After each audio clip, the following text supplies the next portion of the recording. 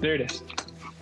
Hey, welcome to Make It Matter podcast, brought to you by Mira Media Group. I am the owner of this media boutique agency based out of Chicago. My name is Philippe. I have Gabe on the line, and he works with me.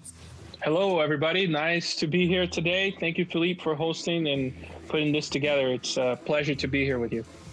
Absolutely. So this is a trial run. We're just checking it out. We want to use this as a platform to get to know our friends and clients that we've connected through over the years. We've been in business since 2008. So we know several of you, and, we just want to up our social media game and allow people to get to know us and get to know you a little bit better as well. So we're going to make this short and sweet. We have a few questions for myself and for Gabe, and we just want to check in. So, Gabe, you want to start us off? Yeah, absolutely. Philippe, I have a question for you. And obviously, before we get into the question two, what you can do is kind of introduce yourself a little bit to those who might listen and not know anything about us. So I want you to go ahead and ask, kind of just introduce yourself, and then tell us a little bit what you think since, this whole world has changed because of COVID-19. Tell us a little bit of what you think has been the biggest client or user engagement tool that's been the game changer through this time. Absolutely. So like I mentioned, we are a boutique media agency. And what that means is we do a little bit of everything. We started off at a video company. I studied cinematography out of UCSB, and that's been kind of my background, worked with documentary filmmaking and so forth. And we tackle a lot of events and do just a large array of projects. We are based, like I mentioned, in Chicago, and we travel quite extensively, pre-COVID, right?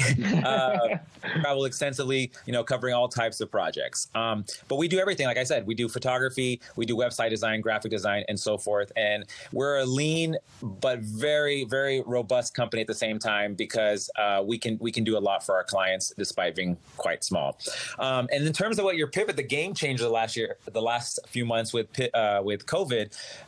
So it's really funny. I was just talking to David, who's another guy that works with us, because 2 years ago I could not stand live stream. I'm like, sell our equipment. I don't want anything to do with this. And the funny thing is that is what we're living off right now. That is the bread and butter at the moment. We're all stuck at home. Technology keeps us connected still. And live streaming has become what people are used to. And they become much more comfortable with it. It used to be something that I feel like was an added luxury. It was kind of a cool thing to do. You would see sometimes, a YouTube concert or whatnot. And obviously you have the social media capability to go live. So it's always been there, but it's never been at the forefront. I don't think it's ever been like that thing. It's a cool way to interact with your celebrity that you follow and so forth, but wasn't really mainstream in my opinion. But the last 3 or 4 months, it's everywhere. And so you see us doing, small backyard intimate events that we are sharing with people that just can't be there, to large scale conferences and so forth, because you can't gather and you can't travel. So that has definitely been a game changer. And thank God I didn't sell that equipment, because it's keeping us going during the COVID months and keeping us, just working and creatively going. So I would definitely say that's the game changer, and people's comfortability, I think that's a word, with live streaming. If it's not a word, it is now. But tell me a little bit what you think, just to kind of expand to me for the people a little bit more is, yes, there is Instagram Live, there is YouTube Live, there is now Zoom, right? Meetings that people have. What do you think is the difference now to kind of determine a live streaming production, what it takes, and kind of the differences between that and what it is to just have somebody prompt up their iPad or iPhone for a Zoom conference? Yeah. So, obviously, the production quality, it maintains the integrity of whatever event you're trying to put on. So you want to make sure you're getting the highest quality. Even if it is a one-camera operation for a live stream, you want to make sure that the equipment that's bringing you that feed is the highest possible quality. And what's good is, like most things that's happened in technology, it's affordable. It's also attainable. I mean, if you want to get that high end, even if you're a small band and you want to do a nice little concert, live streaming, you don't have to rely obviously on your manager with an iPhone, or your Uncle Bob, whatever. You can have good quality live streaming.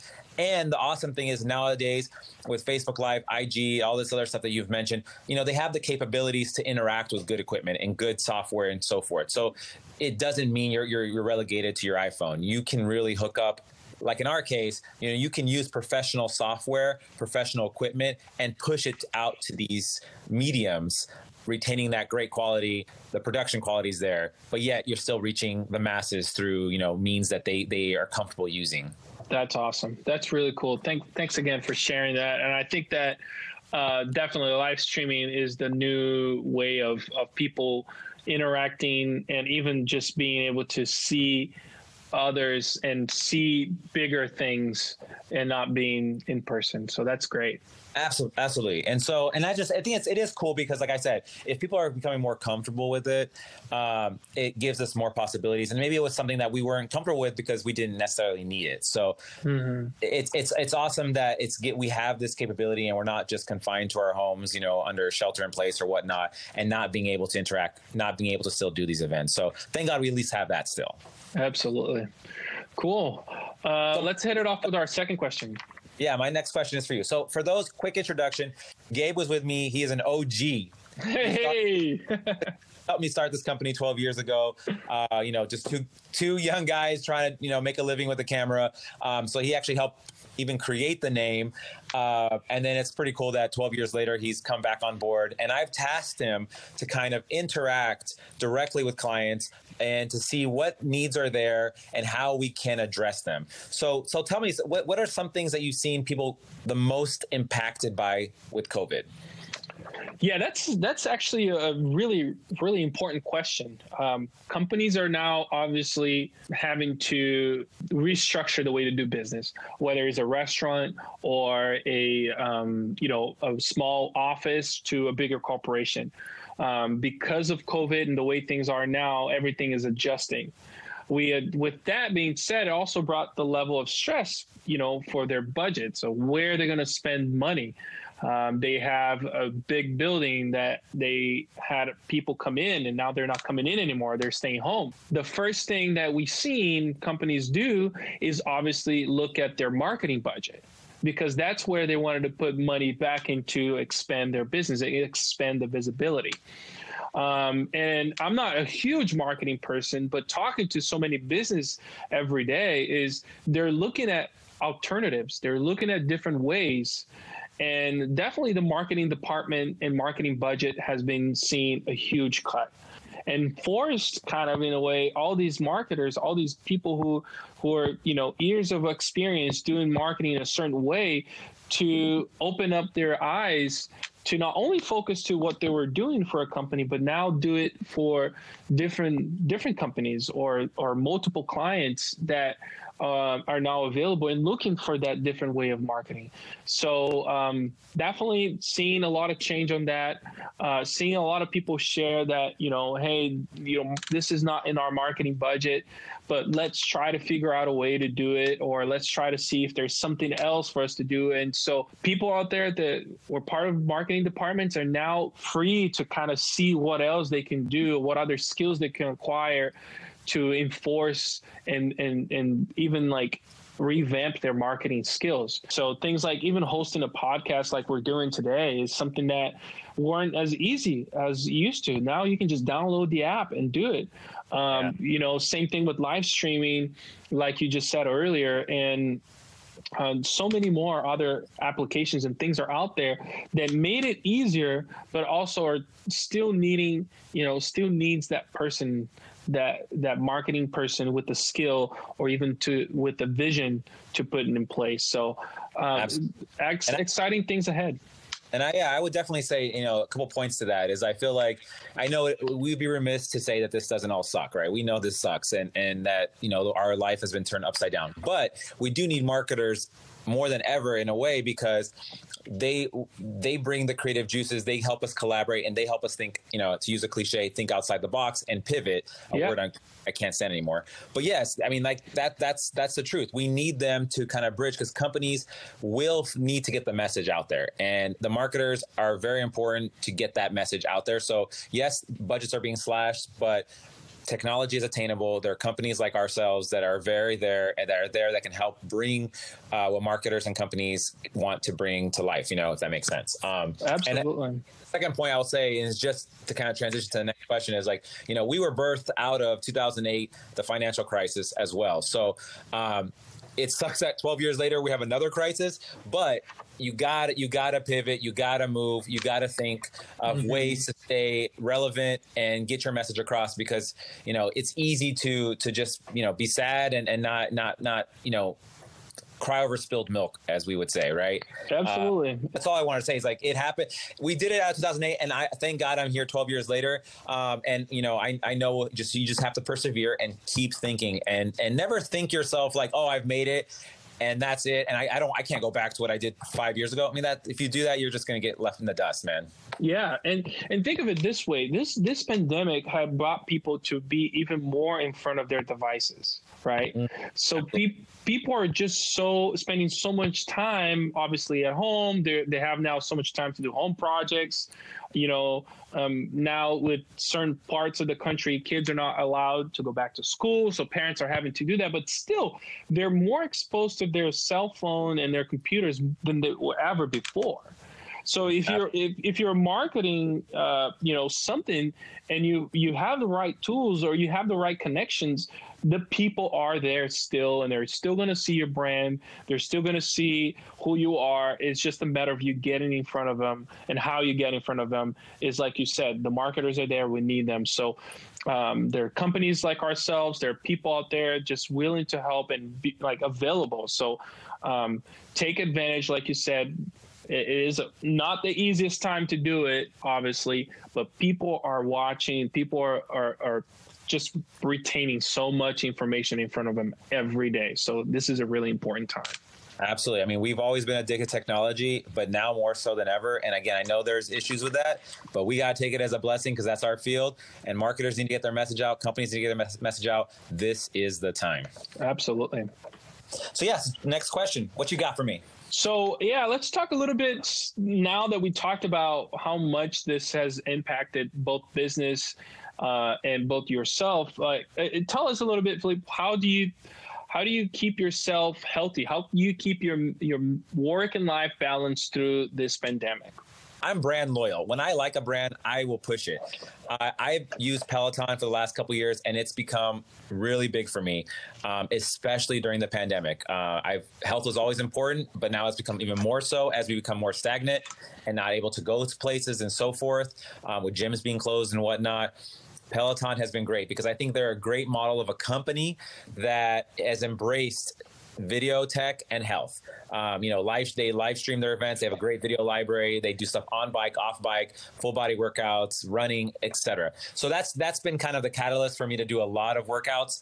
That is awesome. Yeah, they definitely stepped up their game, and it's not that they're doing too much new stuff. I mean, that kind of home workout has been in business for a long time. They just took the chance and took the time to make it really, really cool, really impressive, really engaging with their trainers, and also so much content. It seems like they have so much stuff. It's like new stuff every day. Yeah.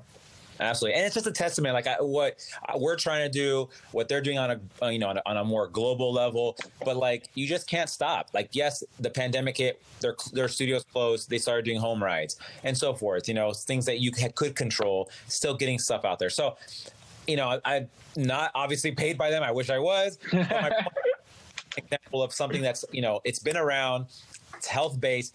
You would think it's not a tech company, but it's a tech company. And so that's giving me kind of an outlet to keep me sane. Nice. Yeah. But who knows? Maybe they'll listen to this podcast and then would like to sponsor us or do something. Hey, I mean, man, I don't know. I'm here. I got stock. Where you at, Peloton fam? That's right. How about you? How you staying healthy, my friend? Oh man, I honestly, I think that for me, the beauty in life is the outdoors. I'm not so much of someone who camps or stuff like that, but I love going on walks and hikes. But my day-to-day activity is definitely taking care of the yard, watering my grass, taking care of the plants. We have soul, my friends. My wife and I, Justine and I, we have so many plants in the house. We take care of them more than our own kids sometimes. So, I just love taking care of the garden, taking care of my grass, having a beautiful backyard for the kids and our, future guests to come when everything can be doable again. But that's for me. I go there, spend about 15, 20 minutes in the morning and then a little bit at night. It really helps my mind. But working out is also a good thing, but that's my go-to option for sure. I mean, it's that rowing machine. That thing is no joke. Yeah, that rowing machine. And for those of you who haven't done any rowing before that are listening, go get one or go try one. Rowing machine, you do that for 25 minutes, you're in exhaustion. It is the hardest workout I actually ever done, in my opinion. But absolutely. And for those who are listening, send us your gardening tips or your gardening questions to Gabe. Please do. I'll be here, be able to answer that. I actually would love to answer any questions about that. Not that I'm years of experience, but this pandemic has definitely got me better at doing that. So for sure. Yeah. So to close us out, and again, we're just trying to introduce us. This has been a test run. Hopefully we'll be able to do this more consistently and, field some questions and, get to know, again, anybody who's listening out there, what they're up to and you can get to know us a little bit better as well. So to close out, favorite song or podcast of the week? Gabe, go. Oh, I'm gonna go with this British singer. His name, the name of the band is called Yellow Days. He came out with a song with Mark DeMarco, and it's called The Cure, or I'm sorry, The Curse. I don't have my glasses on. I'm reading it. I'm like, oh, but it's The Curse. This song is amazing, beautiful singing. So put that and go on your walk or go on your ride bike or whatever. You're gonna love it. Checking it out this evening. What about you? Well, for me, I think right now I'm really into this HBO show called Raised by Wolves. Ridley Scott, sci-fi, post-apocalyptic world. Doesn't make me feel great about what's happening with COVID, but it's beautifully shot, great storytelling. If you're a fan of Blade Runner, the Aliens series, or just great sci-fi storytelling, this is it for you. They have podcasts that break it down every week after an episode. I also love how they've kind of gone back to the old traditional, releasing episodes every week. So new one came out today. Today's Thursday. I'm going to check out episode 6 tonight. So that's what I'm up to. Awesome. That's cool. Well, I think that's it for us.